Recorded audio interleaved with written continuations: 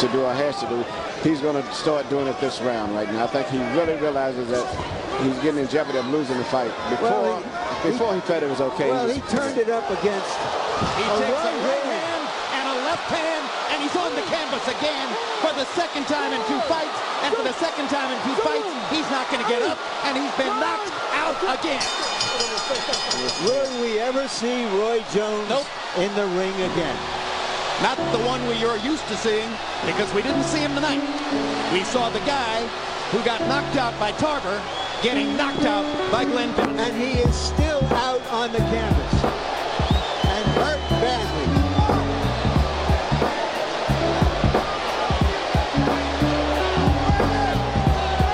In our meeting yesterday, Roy Jones made it clear that he didn't think Tarver's knockout on him suggested he had deteriorated as a fighter. Quote, it could happen to anybody. It could have happened earlier in my career. Fact is, he's not the same fighter. He has not moved. He's still laying in the same position he had before.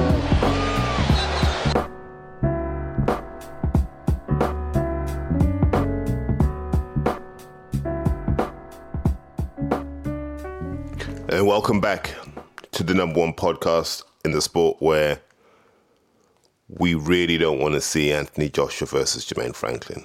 Like, we really, really don't want to see Anthony Joshua versus Jermaine Franklin.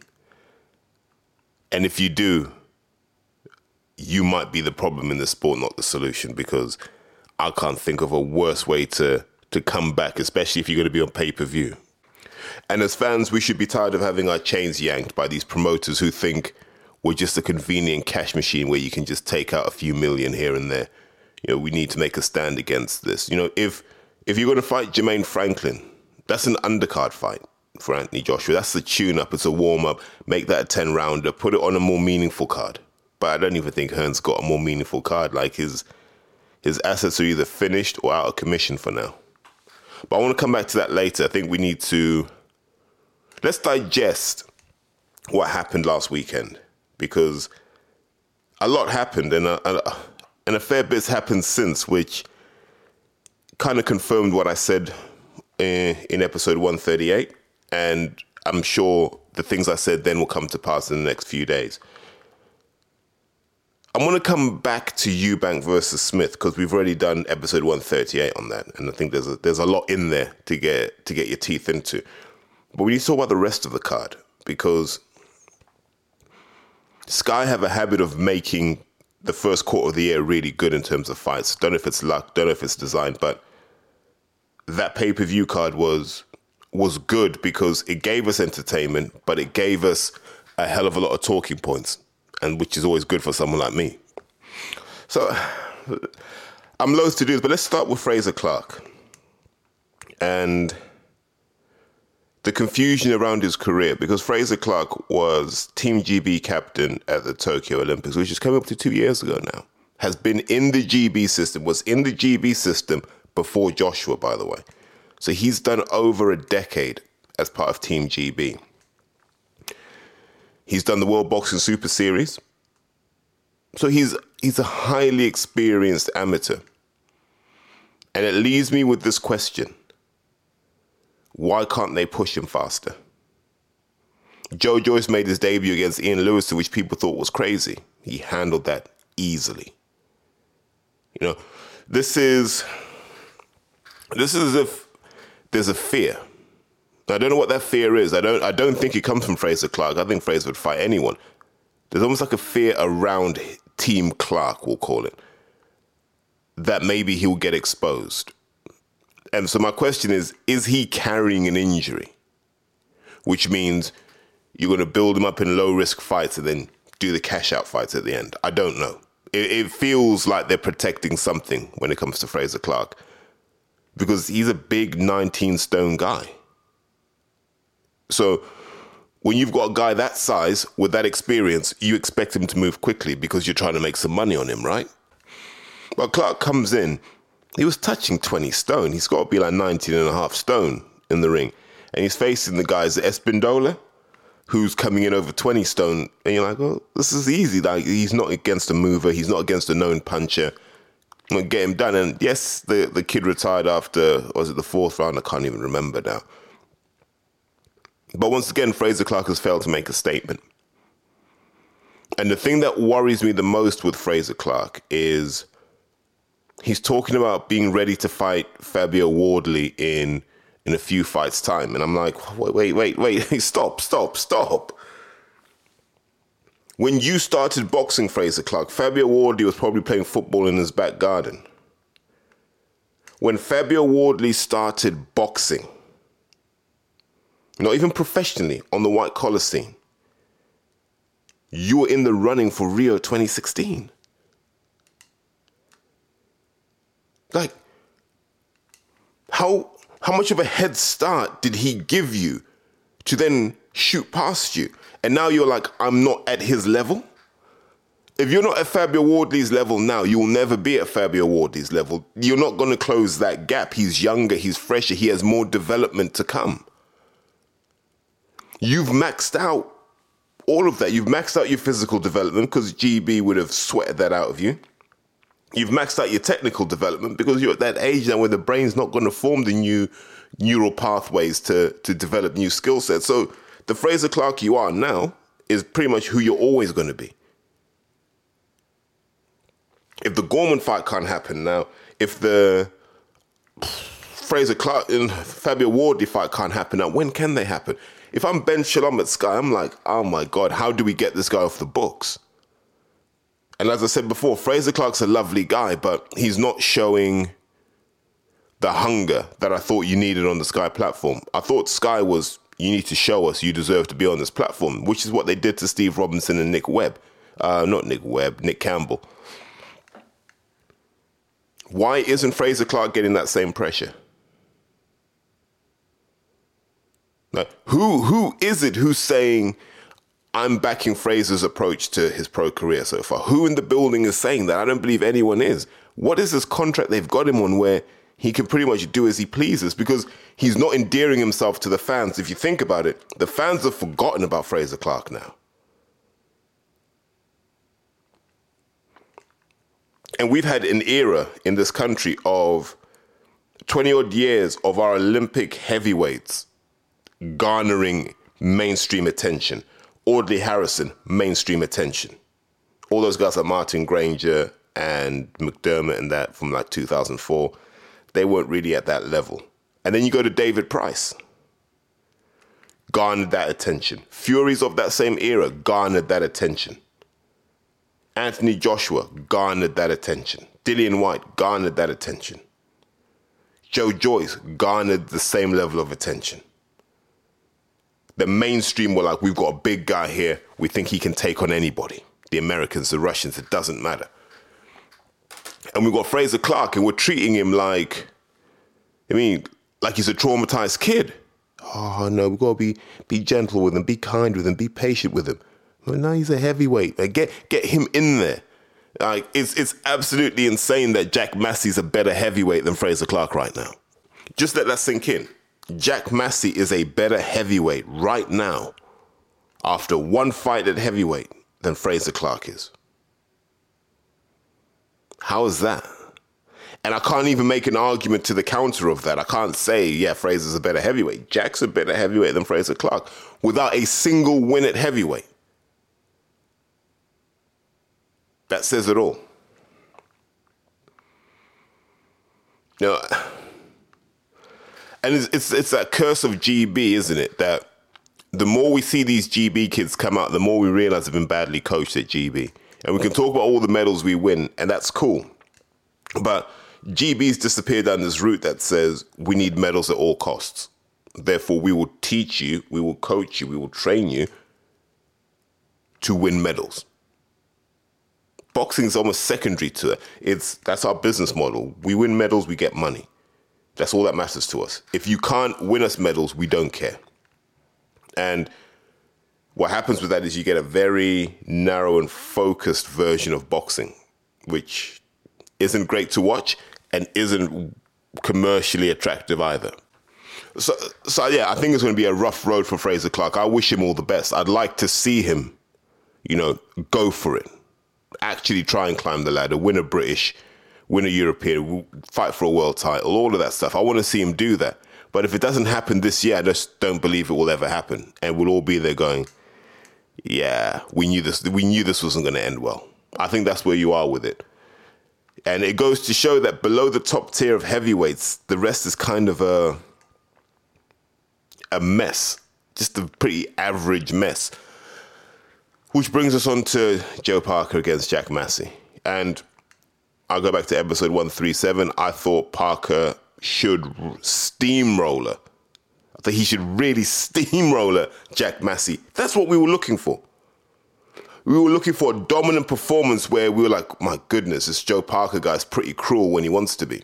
You know, maybe if he'd been this way against Joshua, it would have been different. But I'm going to tell you what Joe Parker came out like. Joe Parker came out like a guy who's been sparring Tyson Fury. And through doing that, Fury's just eroded his confidence and his self-belief. So watching Parker's like this glaring realization that all those months and weeks of sparring Tyson, Fury's just beat the nasty out of Joe Parker. Literally beat the dog out of him. So, yeah, and you can see that, like, when you've been around it, you know how sparring partners move and how they operate. And it's like Parker goes into sparring partner mode. And then he realizes, oh, no, this is a real fight. I need to get stuck in. But he doesn't have that gear that he may have had once upon a time as a prospect. He doesn't have that gear, that hungry gear. I don't know if he's got guaranteed contracts, guaranteed purses. No idea what his financial situation is. It's not my business, but he looks too comfortable. Joseph Parker came in, 17 stone 6? I don't know.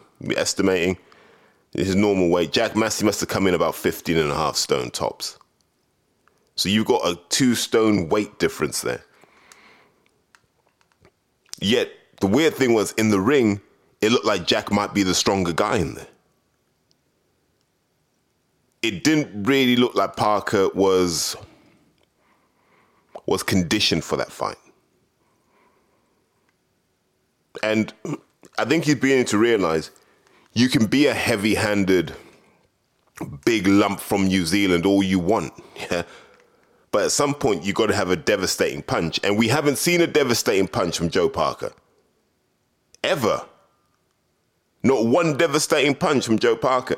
So, okay, you don't have a devastating punch. Surely someone in your camp must have had you, throwing just heavy leather like Chisora does. Chisora just beats you up. And Parker's there trying to outbox Jack Massey. How are you going to outbox a smaller guy? A smaller, faster guy? You're trying to outbox him, trying to show that you've got these skills. But I guess you can do that when you've got guaranteed contracts, can't you? So here we have Jersey Joe Parker trying to show us that he's still got it, that he's still a factor. Meanwhile, with every round of this 10 that passes, we realize this guy's not even British level. You're looking at that Joe Parker going, I don't even think you beat Johnny Fisher right now. And that's been one of the glaring falls from grace I've ever seen. Like, this is bad. When I see a performance that Parker put out on a Saturday, here's a question I'd ask. If I was in the arena and I stood next to, who knows, if I stood next to AP, if I stood next to JP, if I stood next to Dan Aziz, I'd look at them and I'd go, I don't think this guy wants to box, to be honest with you. I don't think he's that far from retirement. He's one hard beating away from retirement. Now, I don't know if that's the Tyson Fury beatings that have done that to him, or I don't know if it's the Joe Joyce beating that did that to him. But imagine you were Joe Parker, and at one point you were WBO world champion, and you fought Anthony Joshua, and you genuinely thought you could win and unify the belts, right? At one point in your career, you genuinely thought you were at that level. In the Kevin Barry days. And shouts out to Kevin, because now we realize what a job Kevin did with Joe. And then you spend time in camp with Fury, and you realize he's levels above you. Then you're like, okay, that's Tyson Fury, whatever. Then you jump in with Derek Chisora, an old Derek, by the way. Past his best Derek, and he'll admit that. But a game Derek nonetheless. And he pushes you to the wire to the point where we need to see the rematch. Now you're like, once I was the golden boy of the heavyweight division, this is where I'm at now? And then Joe Joyce bullies you and puts you to sleep.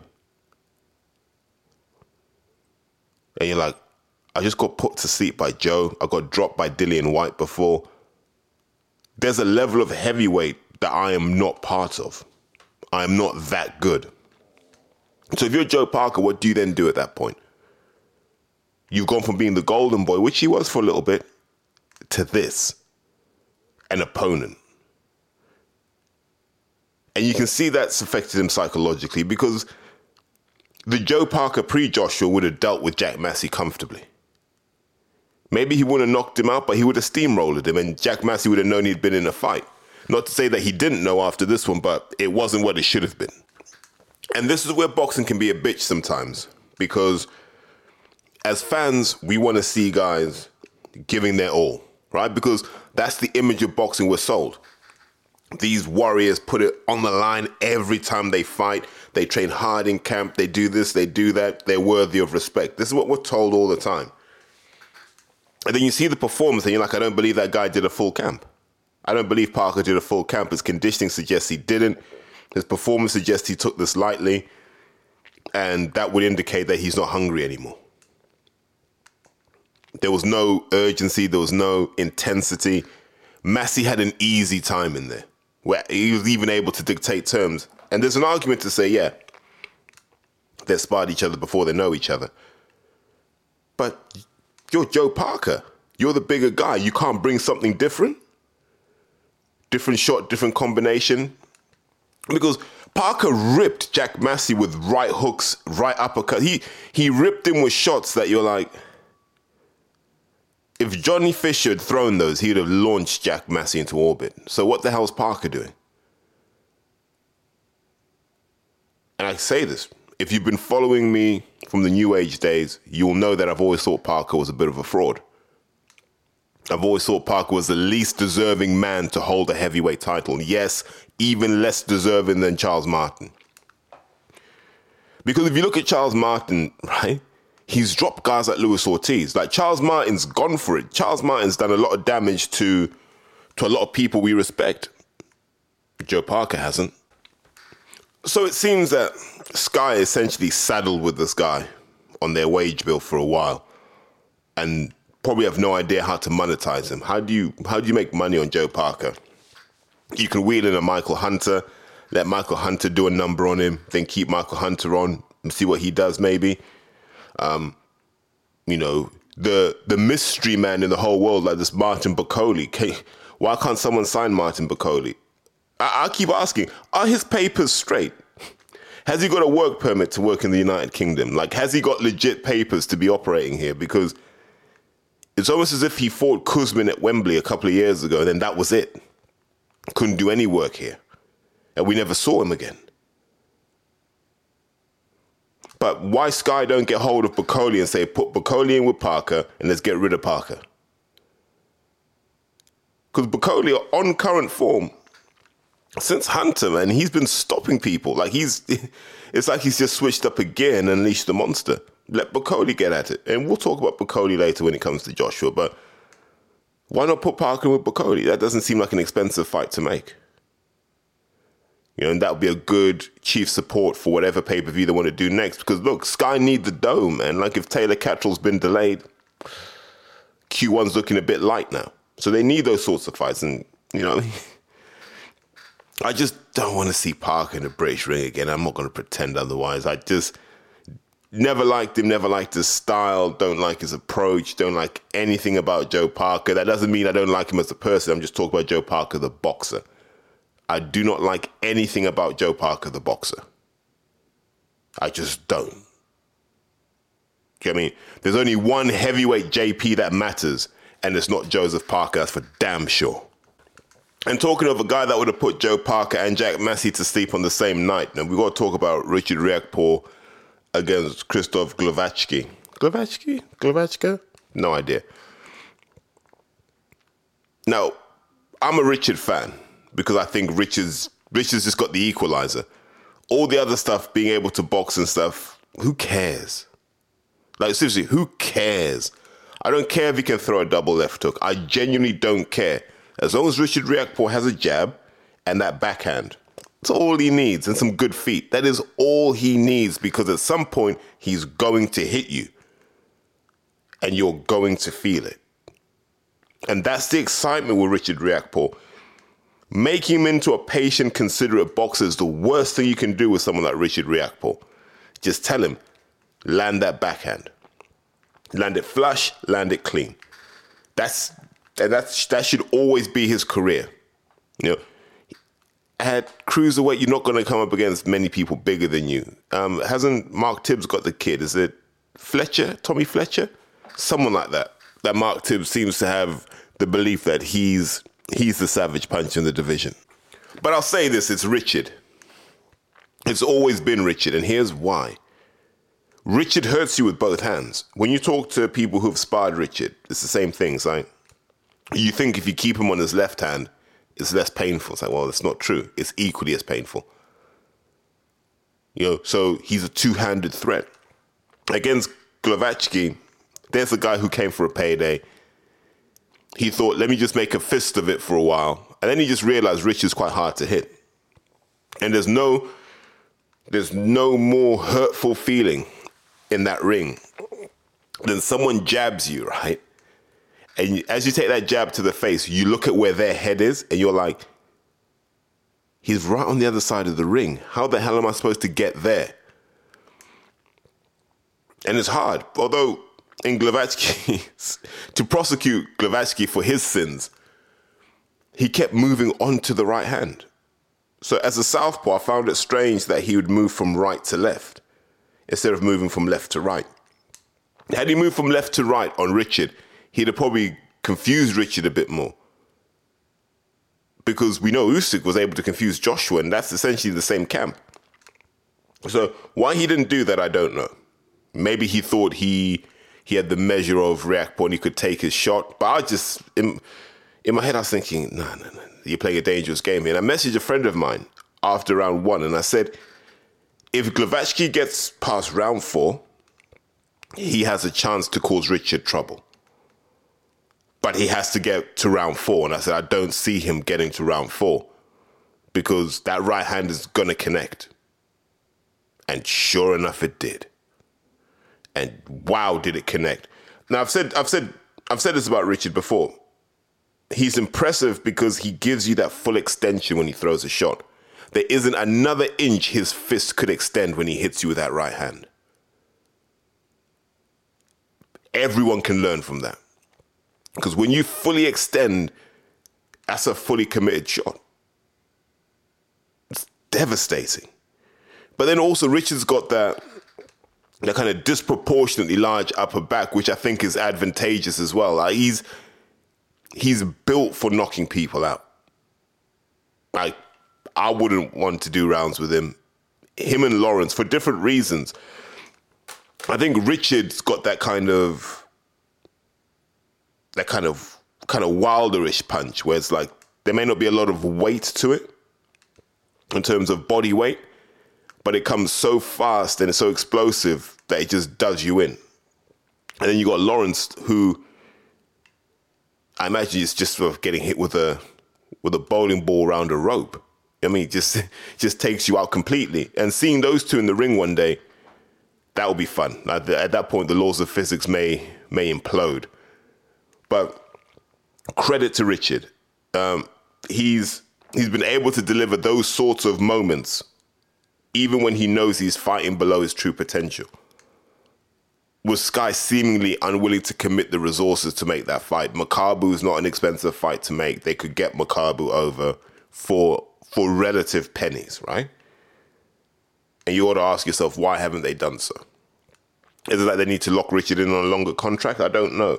But Makabu could be there in the summer, unless Billum Smith's got Makabu, I don't know. But Makabu's not expensive. I don't think that Jay Opetia, Australian guy, I don't think he's that expensive.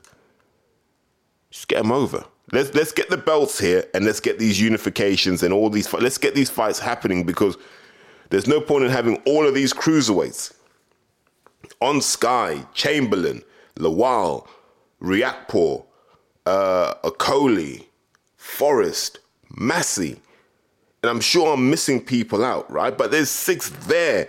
We can just have some belts and mix it up between these guys. And make cruiserweight that division that we own and we dominate. We make it lucrative. And we're just playing around the edges. We're not going for that. If I was Sky, that would be my lane right now. I'd say we're going to dominate cruiserweight. Heavyweight, if we find a good one, fantastic, great. But we're going to dominate cruiserweight and give fans fights that they will enjoy, fights they want to see, and we're going to make these guys rich, and we're going to get rich as a result. I don't know why that's so hard to figure out. Why is that hard to figure out? Please, someone tell me why. There's so much potential to make something special at cruiserweight, and it doesn't happen very often. We should be all over that right now because that's where the entertainment is. But it's only right we talk about Chris Kongo versus Eko Essuman for the British, I think it was for the Commonwealth welterweight titles as well. First things first, what a fight that was. We don't have enough of those in this country. Just 2 guys who have known each other for at least a decade, right? They've known of each other, they've seen each other, they've been at the same shows, they've boxed in the same tournaments, they know each other. And they get to fight. And we get to see this thing of there's no fear, they know each other, they're comfortable with each other, they've been in each other's worlds. And we get them at the roughly of the same age group, clearly, right? And we get to see these guys go for it, for meaningful titles that we can all get behind. And it's so rare we get these fights. When's the last time we had something like that? And it can't just be 2 Brits fighting, because you get that at any small hall show. It's when this is the last time we had 2 accomplished Brits go at it for meaningful titles.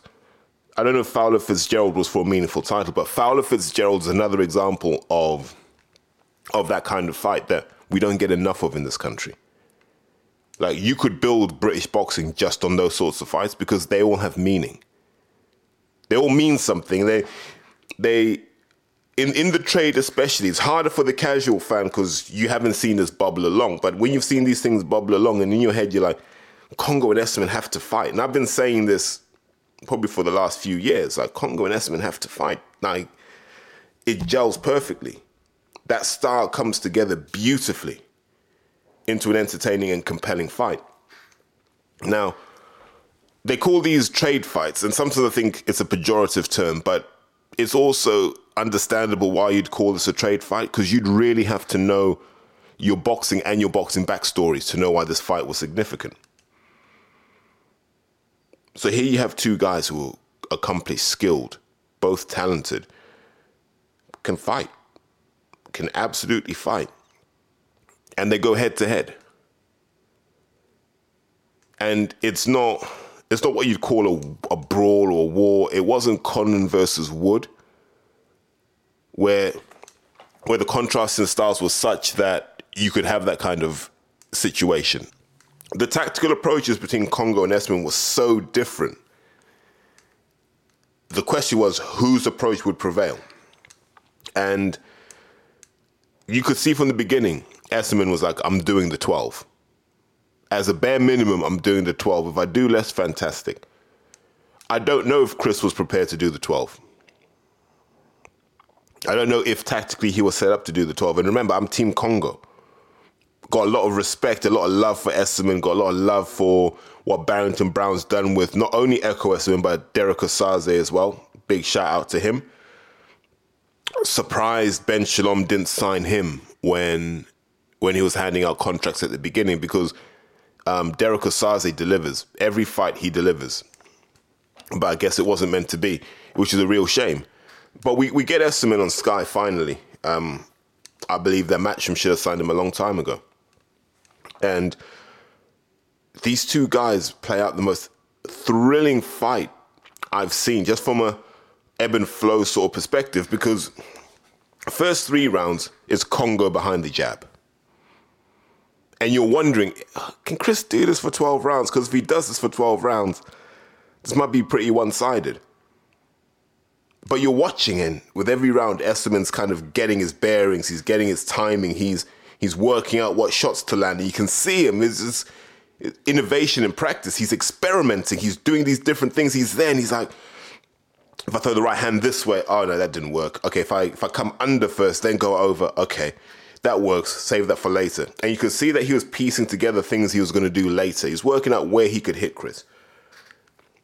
And Chris was focused on, if I can just control where the fight happens, when the fight happens, with my jab and my skills, my speed, my sharpness, my timing, this will be okay.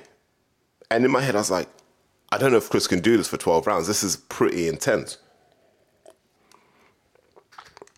Because remember, when two people are relatively equal in experience, ability, etc., there's going to come a point when they both have to let the dog in them loose. So at some point, you just got to be there in the middle of that ring, mauling, brawling, or against the ropes, and it's just character at that point. All your skills and your fundamentals go out the window. It's just character. Do you have the heart to do what you want to do at that point? So we knew that was coming at some point. It was just whether it was going to happen in the middle rounds or the end rounds. And Chris is hanging in there in the middle rounds, but you could see Esserman's now, the strength, the experience, the stamina is starting to have an effect now. And Chris went from boxing to fighting. And he's fighting to keep Esserman off. He's fighting to get some space, some distance, and some thinking time. And I'm like, well, what tactics did Ben Davison have here? Because I'm a big believer, when you're a super skilled boxer, use your skills in the first 3 rounds, use your skills in the last 3 rounds. Make sure you got enough in the tank to do that. Those middle rounds, you might have to dog it out. But that's okay. That's what you're meant to do when you get to the top of the pyramid. And it's almost as if Ben Davison thought Chris Kongo could just box Echo Esserman all night. And that's showing a lack of respect for the opposition. And it felt like that. And I felt for Chris, because I wish Chris had had a different game plan, because I think Chris could have won that handily. But then Echo Esserman also just a hard man. I think that's how I've always described him, just a hard, tough man who can dish it out and he can take it. He's like a Nottingham version of David Avanesian. If you're not on your game, if you're not on your mettle, if you haven't done all your runs, if you haven't done all your sparring and all your conditioning, he's going to find out. That's why they call him the engine. And so round after round, he gets closer and he starts to impose himself physically now. You know, he feels comfortable. He knows where he is in this fight, and he knows what he can unleash heading down the stretch. And he was able to do so. And Chris was, like I said, Chris was fighting to get him off. And you could see that Chris hadn't had enough 12-rounders, because I wish he had held a bit more. I wish he had held, rotated, spun, kept the middle of the ring, circled a bit more. There are loads of things I wish he had done, but I wasn't in camp to be able to say that. So Echo Esserman wins. It's a close decision. I think it was a majority decision, 114-114, 115-114, something like that. So it was tight. And if Chris had been switched on in a couple of those middle rounds, he would have won. But in a fight like that, there's no loser. For me, there's no loser, because Chris's stock would have gone up. Echo's stock would have gone up. You want to see Echo in with guys like Avanesian now. It's time. You'd even put him in with some of those American guys. You know, I'd whack him in with a Broner. If Broner comes out looking good, you'd whack him in with, I'd put him in with a Keith Thurman right now. Danny Garcia. I would have no qualms putting Echo Esserman in with those guys, because I think he works them pretty hard. As for Chris, keep Chris at British level. I don't see why you don't. My worry with Chris, and I've said this before, Ben Davison and that gym of his are career graveyards. They are career graveyards.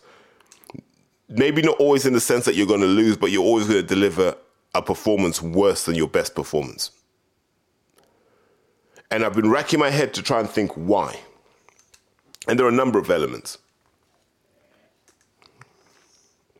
So first and foremost, Ben's what? He's still in his early 30s, right? He's young. He's young. And forget anything else, man. Like, you have to have lived. You have to have lived. You have to have lost. You have to have been hurt. You have to have hurt someone. You have to have smiled. You have to have made someone smile. You have to have been loved. You have to love. There are all these things you have to have done in life before you can take the career, the health, the safety of another boxer in your hands. That's one element of it. The second element is you have to have been a winner at something in life. You have to have been an identifiable winner at something, because how else are you going to teach someone to win if you've never won? How are you going to teach someone to sacrifice and dedicate themselves and go to hell and back? You don't know what hell feels like if you've never put it on the line. And it doesn't matter what you put it on the line for. It could be business, it could be sport, it could be life, it could be armed conflict. If you don't have that feeling of putting stuff on the line, like, what are you teaching people? The third thing, knowledge and understanding are two different things. I think Ben Davison knows a lot. I do. I think if you sat there and said, talk to me about this, he could talk for ages about stuff. But could he show you understanding? Can he look at a situation and go, no, that can't work, and give you a logical reason why that can't work? Or would he say, that can't work because someone told me it wouldn't work? These are the real questions. But everyone ran to Ben Davison because it was fashionable. He was the hot ticket. And they were impressed with his knowledge and this, that, and the third. But no one looked for that understanding. Do you understand? Can you problem solve in real time? Do you understand who Echo Esserman is? Do you understand who Barrington Brown is? Do you understand the bond they have? Do you understand that Echo would run through brick walls for him? Have you got Chris Kongo running through brick walls for you? All of these things are important. Yeah. So Ben Davison will never be found lacking in terms of knowledge.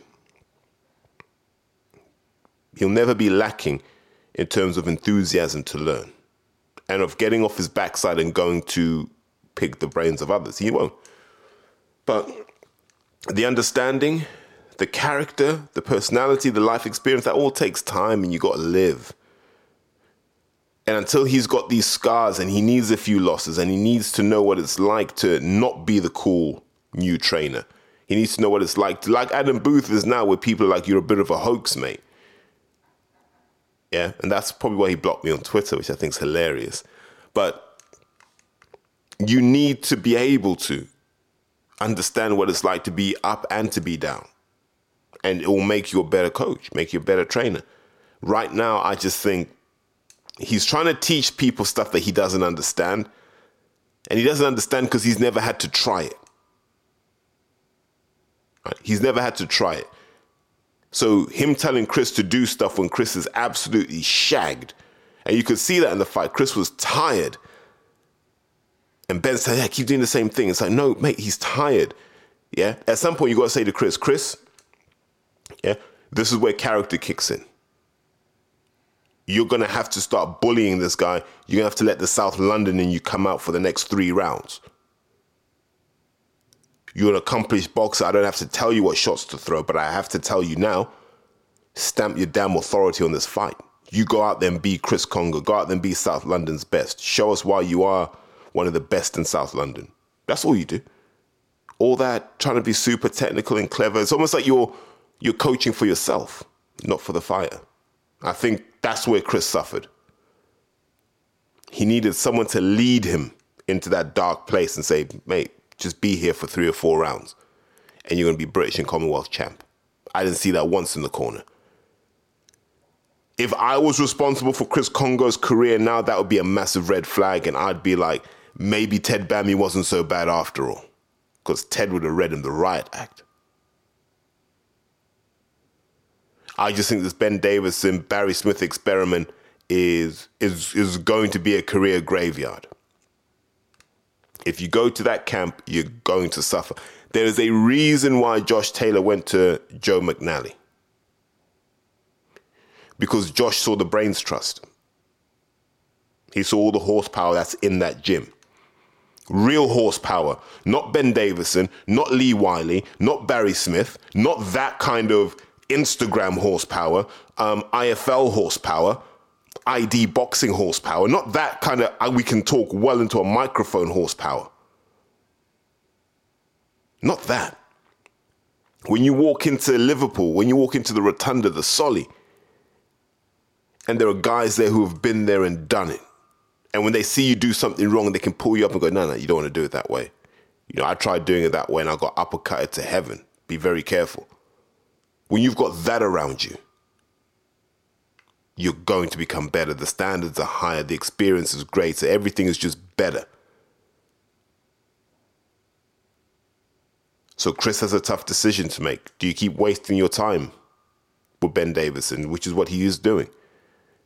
You're sacrificing your career to a guy that can't get you there. Or do you find a trainer who's going to tell you the truth? And the truth is, Chris Kongo, you are super talented. We don't see enough of the dog, and we don't see enough of the dog early enough in fights. You got to unleash the inner dog. Yeah, you have to. And if it's not there, it's not there. But I think it is there. Like I said, I'm Team Kongo.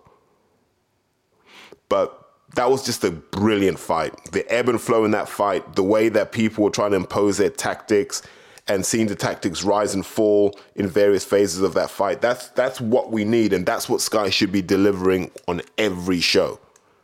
Stop all this showcasing. Stop all this sticking Fraser Clark in dead fights. Stop all this guy needs a 4-rounder. We don't want to watch that. That's not what we're paying our subscription for. Give us fights like that. That's all. Give us fights so that when the board mandate fights, bid for them. Get them on that platform. That's all. Get them on that platform.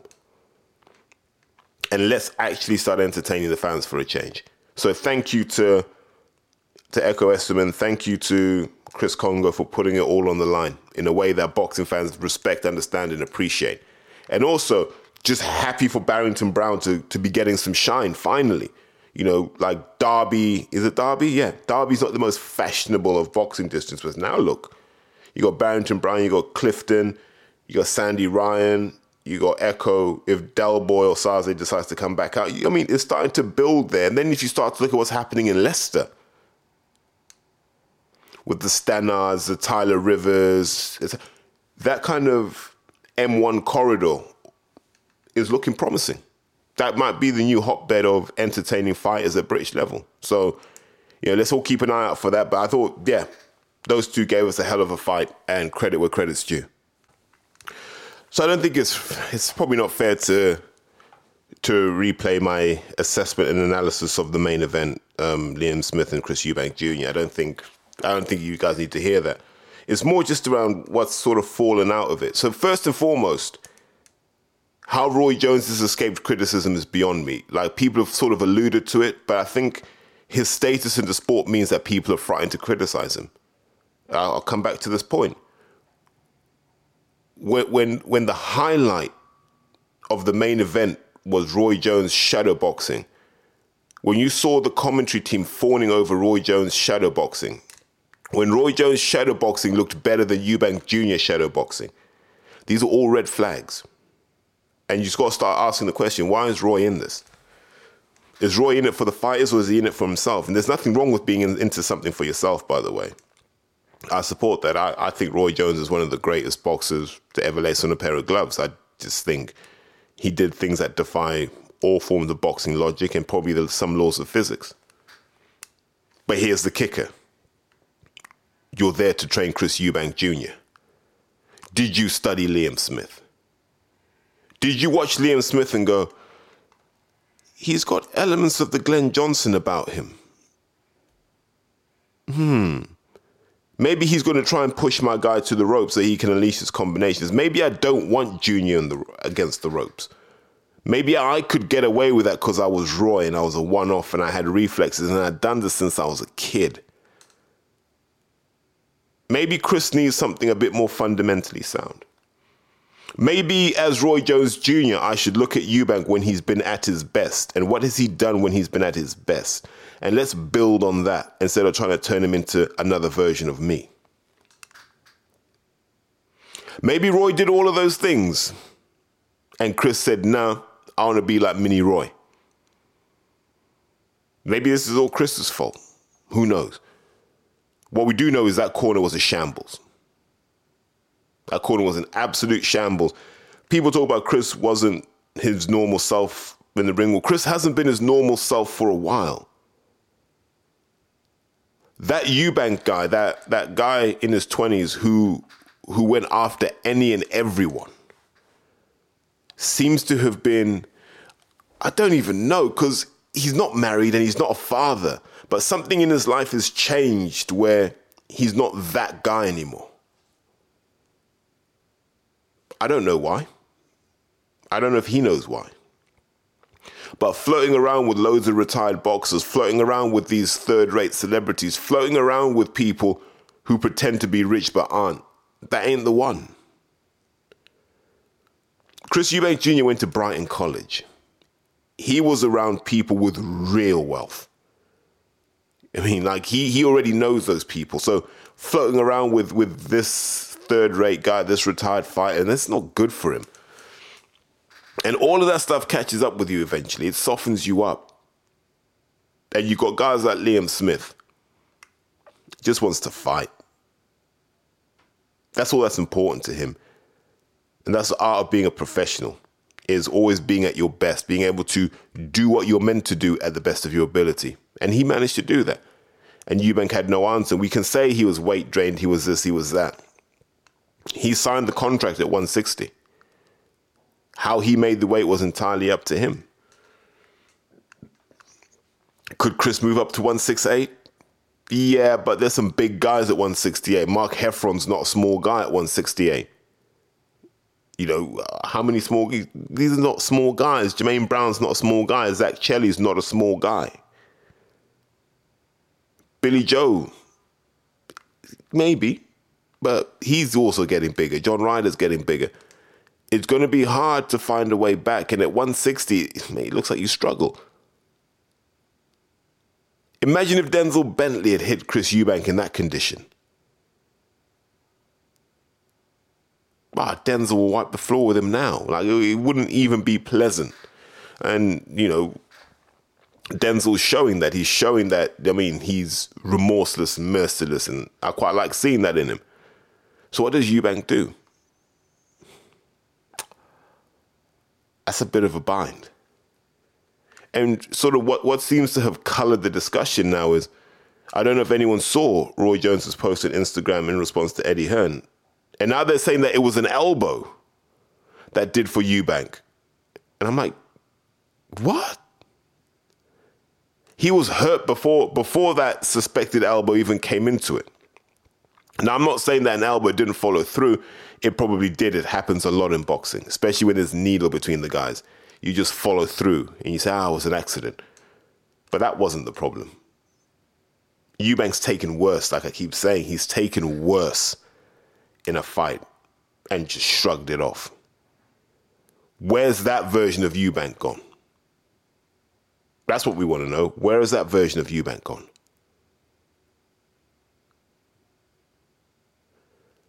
You know,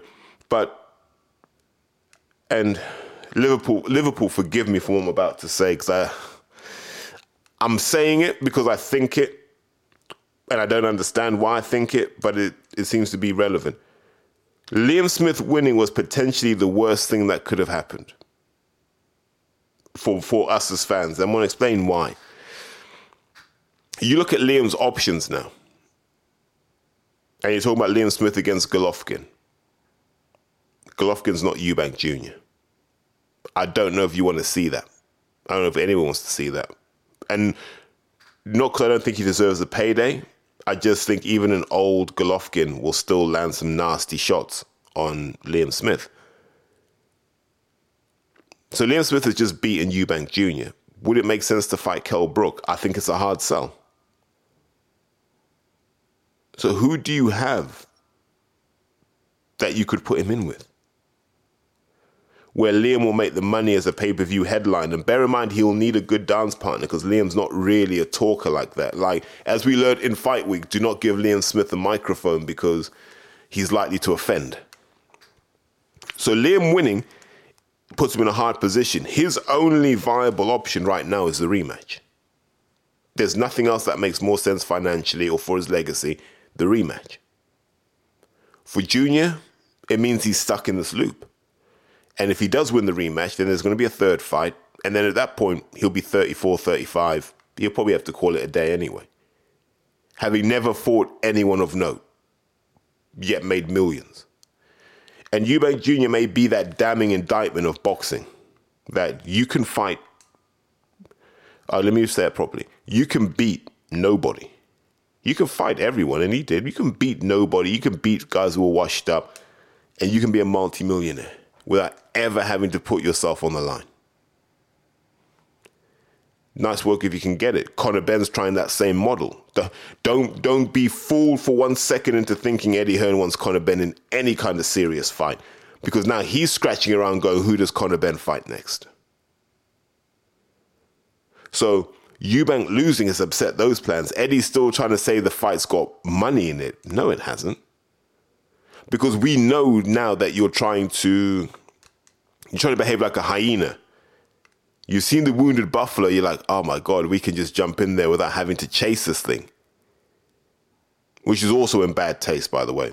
You know, once again, Eddie Hearn lowers the tone. All Eddie had to say was, let Eubank get a win, and then we'll look at him again at 160. But now Conor Ben has no dance partner at 160. Who are you going to put him in with at 160? Anthony Fowler, maybe? Okay. But who else? You struggle, right?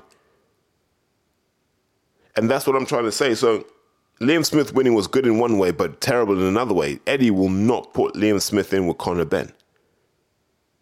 Because he knows Liam will expose him.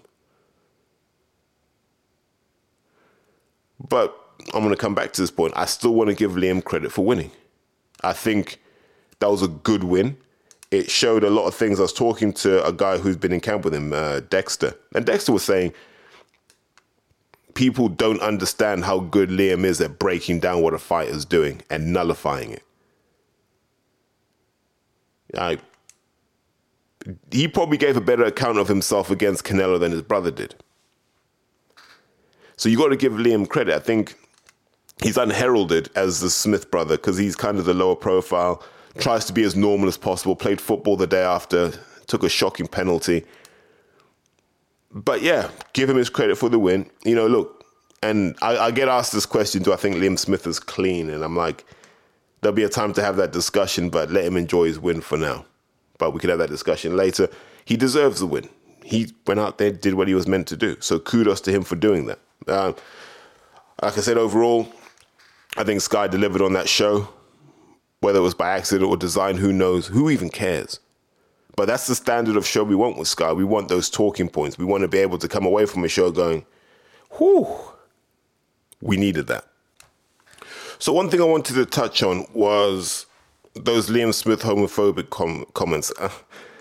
I've seen too many people in boxing come in trying to stick up for Liam, trying to grant him bail for that.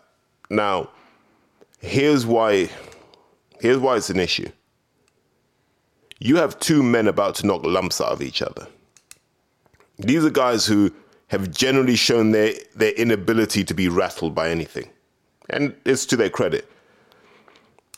So one, Liam Smith, clearly rattled by what Eubank had said to and about him, engages in these sort of pointless mind games, number one. Number two, to then try and drag Eubank down by saying, one, you've never seen him with a woman, you know, he ain't got no kids, does that mean he's gay? And you're doing that, playing to the audience, number one. Number two, you're doing that to get under his skin, I get that. But there are many ways you can get under Eubank's skin. You could have easily just sat there and said, you're not even a poor imitation of your old man. And there's stuff that happened in the real world. Don't forget there was that documentary, was it Louis Theroux, when he was with the Eubanks? There's stuff you could have found if you really wanted to get under Eubank's skin. There's stuff you could have found, him fighting in a parking lot allegedly, all this sort of stuff. There's stuff you could have found that would have really got to Eubank. But you chose sexuality. We're not in the 80s anymore. So the fact that you chose that is in bad taste, and it shows really that you haven't done your homework on Eubank, right? You just haven't, because there are loads of other things you could have found. And all this has done is it's kind of meant that your win will never take you mainstream. And maybe that's what you wanted. I don't know. But it means there are doors that are now closed to you because of what you said. That's why that was a bad decision. Let's just park what it did to Eubank for a second, if it did anything. Self-sabotage is always the worst kind of sabotage. And Liam Smith sabotaged his own prospects, his own career, and his own future by doing that. And I'm sure if he'd run that past Joe McNally first, Joe would have probably said, nah, don't do that. We're going to beat him anyway. We don't need to do that. So that was the real shame about it. And I think boxing needs to do better. Like, we can't keep inhabiting the sewer of human character and human behavior. We can't keep doing that and then expecting boxing to grow. We're not going to grow boxing until the people in the sport understand that they have a responsibility to represent it the right way. And Liam Smith failed to do that. Eubank Jr. did. And this is why we need him in the sport. He knows the lines to stay within, and he does so every time. But I just thought, I'm seeing people trying to explain away what Liam did, trying to defend him. Don't. Because he would have said that and gone, do you know what? I didn't even need to say that. That's probably what he was thinking. I didn't even need to say that. He wound me up so much, I shouldn't let my composure go that way. And now you got to live with those consequences, because that will never be undone. Also, another thing I want to touch on, how little promotion and excitement is building around Beterbiev Yard. When they announced it for the Wembley Arena, what's the capacity in Wembley? Like 12,000-ish? I don't even think they've sold that out. I'm confident if I wanted to get tickets for that fight on Saturday, I could get them. Without a shadow of a doubt, I could get tickets. I haven't seen Frank talk this up, and maybe Frank's not in a position to do so, but I haven't seen anyone from the Warren organization talking this fight up. I haven't seen Tunde anywhere. I haven't seen anyone talking up this fight. This is tragic. Like, if you're not going to make the effort to promote it, I might not make the effort to watch it. And I genuinely mean that. I might not watch it. What's the point? Like, I'll go, if I can, I'll go and see Beterbiev in person, maybe at the Public Workout. I might go and see him now, actually. I know where the hotel is. I might go and see him now. We'll hang out. But I come back to this point time and time again. Frank has opportunities to really put the foot down and accelerate and build stars like Anthony Yarde. And he's not there banging on BT's door going, look, we need to get Beterbiev and Yarde on your screens, on your channel, fast. During this Heineken Cup rugby, during this show, during that show.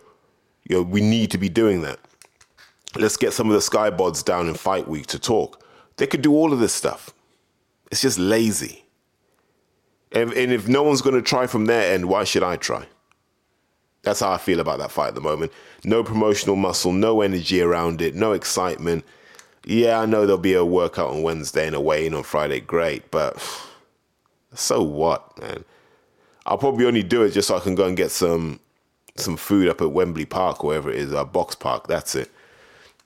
But that's about it. But here's what I will say. If Yarde pulls off that win,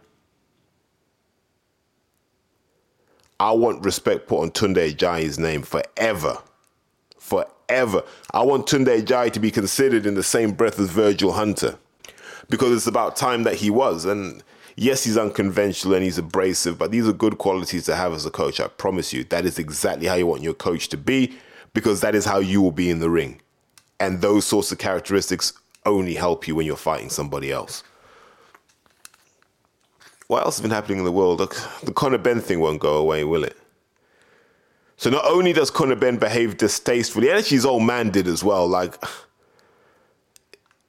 and the thing I don't understand is, why? Just why? Why? You failed 2 drugs tests.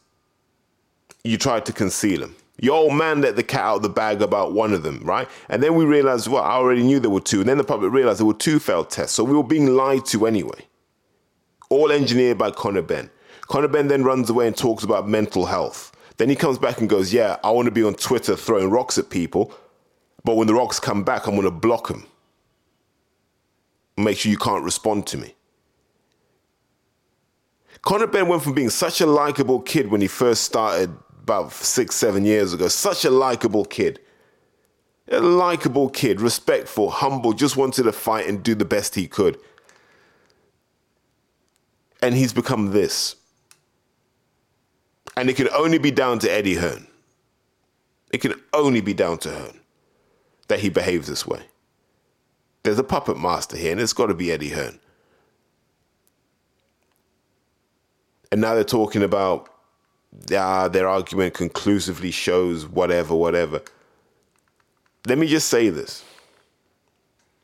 They've only got one or two avenues to go down. They ingested it accidentally. Oh, Conor Benn was eating 55 eggs a day or something stupid like that. He's the reason we've got the egg shortage. Or they're going to tell us that the lab contaminated the sample. Now, I know where that lab is. It's at King's College London. I used to study there.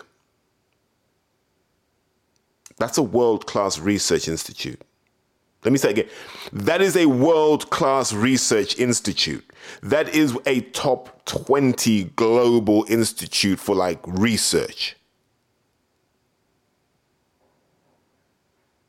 Come on, man.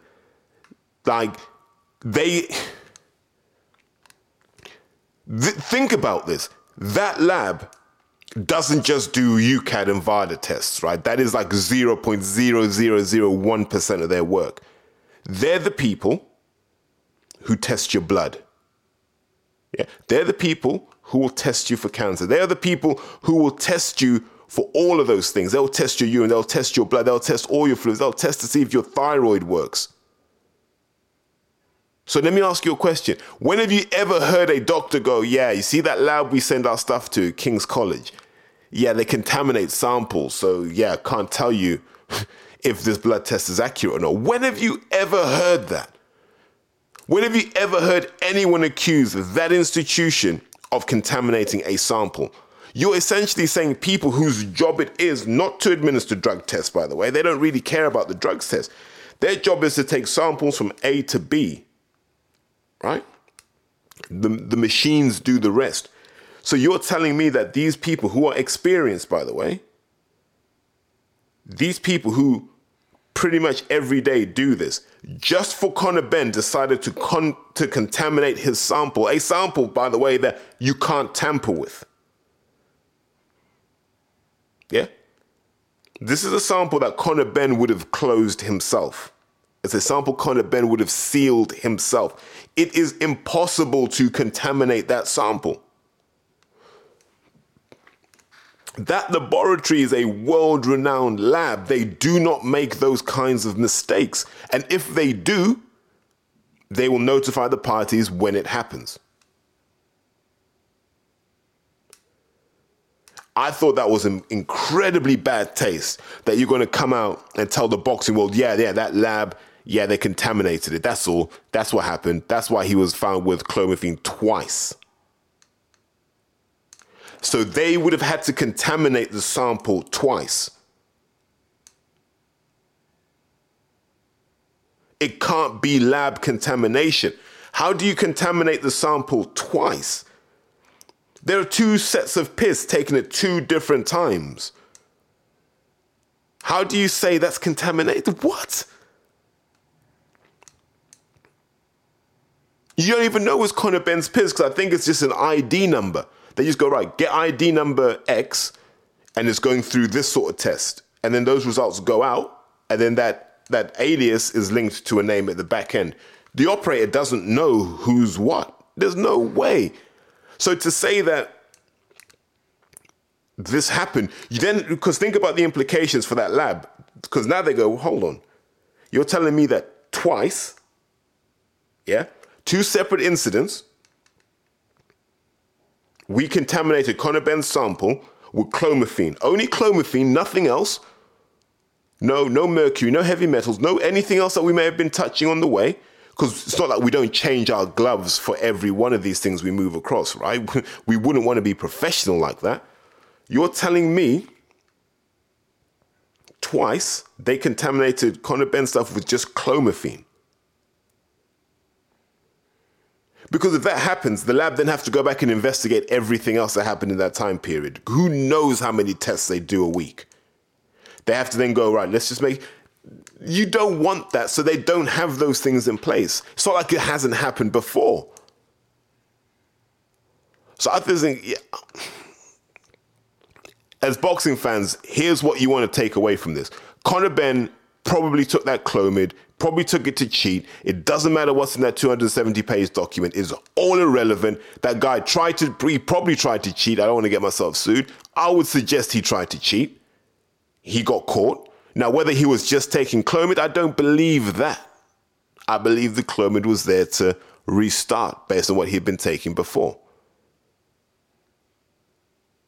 And I imagine from when he failed that test till now, he probably hasn't taken any other tests. We don't know what his blood profile is now.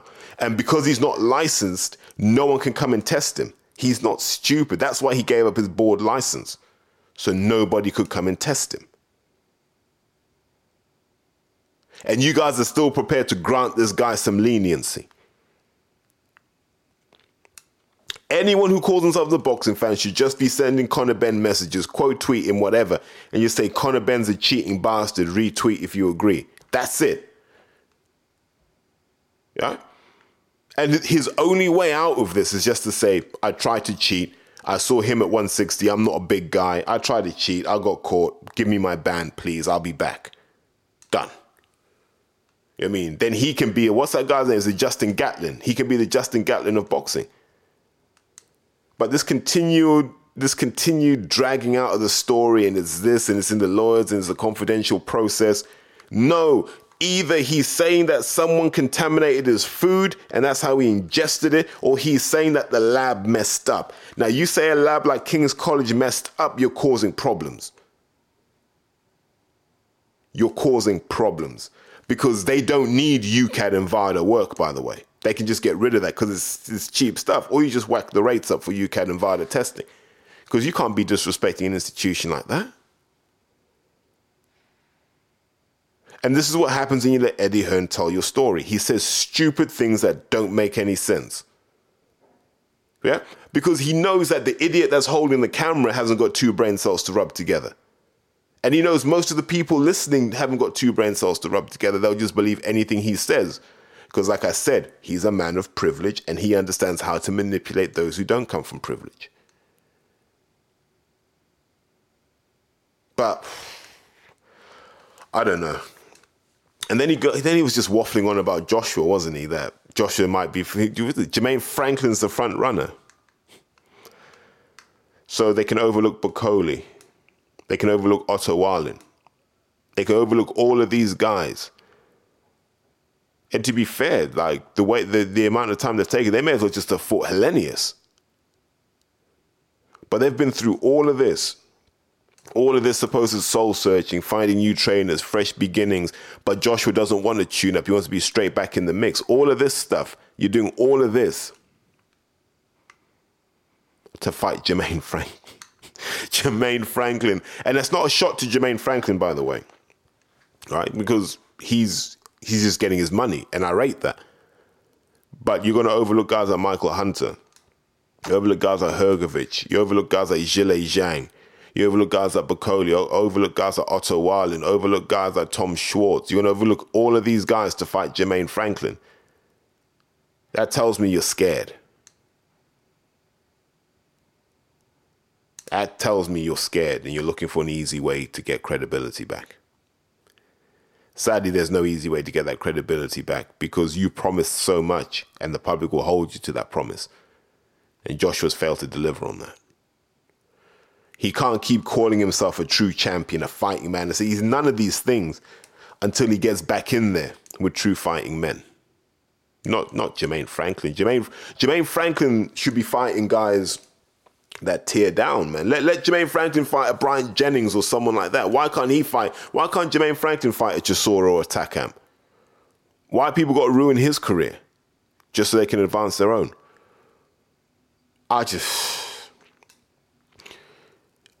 The sooner someone just puts an end to this Joshua nonsense, the better for me. I'm just bored of it. And the thing is, it's not even because of Joshua, it's because of Hearn. He's scrambling now because DAZN are like, mate, you're not delivering. So let's see, when he announces his schedule for the next 3 months, let's see what fights we really get. Because I have a feeling you're going to see a lot of all-female bouts for titles, and that will be his justification. He's going to try and use that same logic he used on Sky. Like, I guaranteed you world titles. Here are your world titles. Have them. And meanwhile, his fans were like, this is the same garbage he served up on Sky. Just at a higher price point for DAZN. Yeah, we've gone from that real high of Liam Smith versus Eubank Jr., just a well-managed process all the way through to its conclusion, to then just the usual chaos of Eddie Hearn not knowing how to take his foot out of his mouth and Frank Warren not knowing how to tell us Beterbiev's in town and we should all be looking to find him wherever he is. But that's boxing for you. And on that note, I want to tap out. I don't know if I'm going to do a show about Beterbiev Yard because no one's given me a reason to care. So I don't know when you'll hear from me next, but listen, have a great day, whatever you choose to do.